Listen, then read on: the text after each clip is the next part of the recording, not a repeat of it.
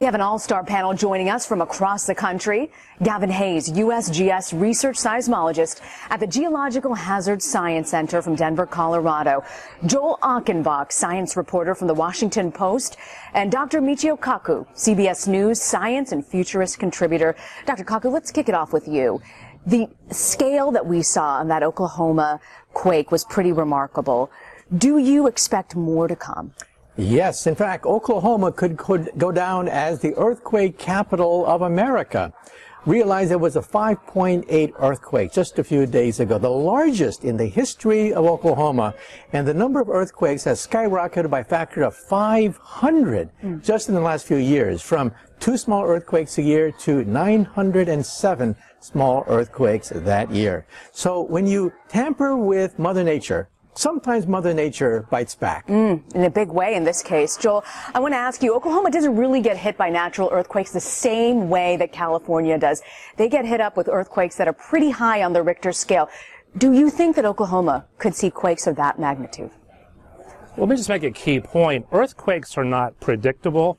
In this case, we know that human intervention is messing with Mother Nature. I mean, those injection wells are almost certainly the cause of this swarm of earthquakes. So why are they so dangerous, those wastewater disposals you're talking about?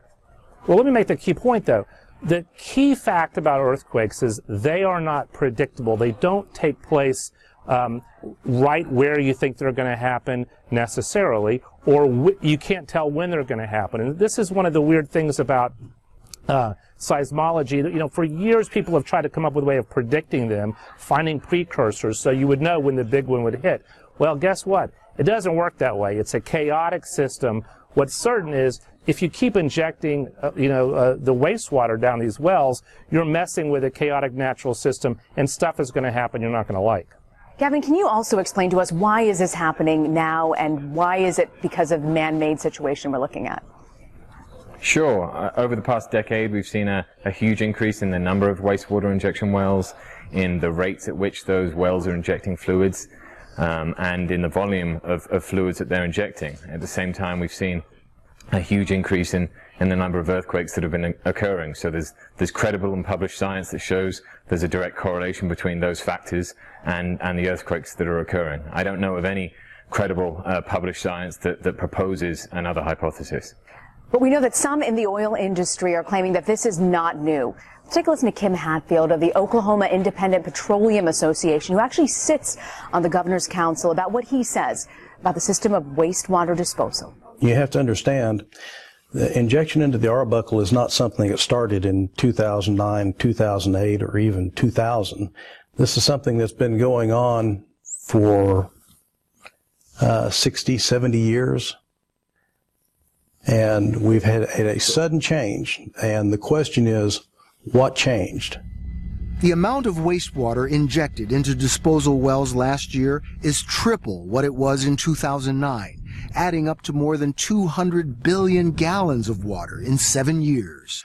The thing that's different is the amount of water that the oil industry is pumping into the Arbuckle Formation. That's what's different, and along with that difference comes these earthquakes.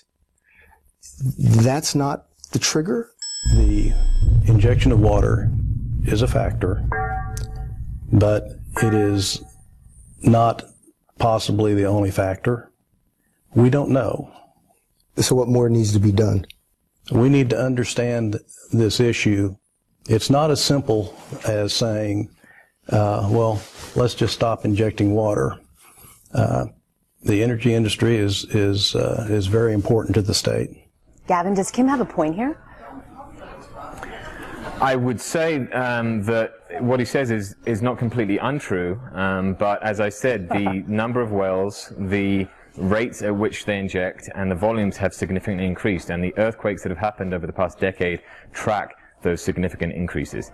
I would also say that public safety is a very important factor as well, and so these issues need to be balanced. Joel, what's your take?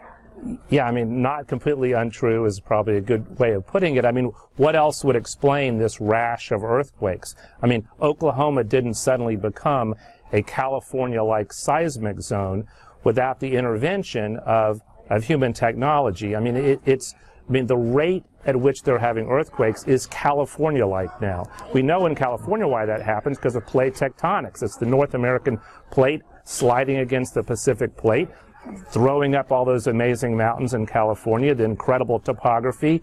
Well, Oklahoma, that's not what's happening there. That's all in the middle of the North American plate.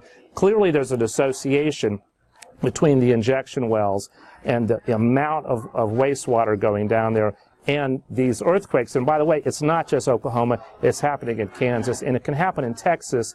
Our reporting, actually based on what the USGS put out earlier this year, says that in the Dallas-Fort Worth area, you now have a seismic risk that you would not have had without these injection wells. Dr. Kaku, is the increase of quakes out west something that's reversible, or is it just something we've got to deal with now? Well, you know, there is a glimmer of hope here, cause and effect. When you reduce the number of oil wells being drilled and activity with the oil wells by 25% this past year, the number of small earthquakes also went down. So we see a cause and effect.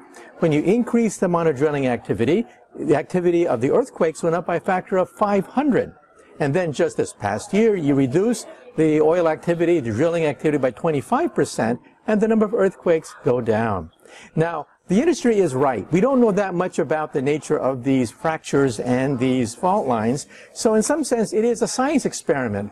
We're sort of like making it up as we go along. My attitude is, why gamble with the safety of the people of Oklahoma when we are wandering in the dark, not really knowing the nature of all the fault lines? It's a science experiment. We're making it up as we go along. Gavin, I want to ask you, we think of the West as being hit by these earthquakes. Do you think that people out in other parts of the U.S. have reason to be concerned?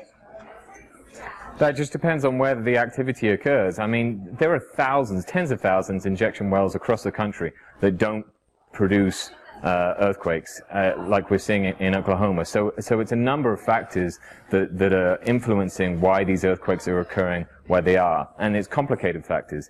And USGS and other agencies are trying to produce the science that allows us to understand why these earthquakes are specific to this region of injection wells in Oklahoma, and what might be able to be done about it so that the regulatory agencies can then take that science and act upon it. Gavin Hayes, Joel Achenbach, and Dr. Michio Kaku, thank you all for joining us.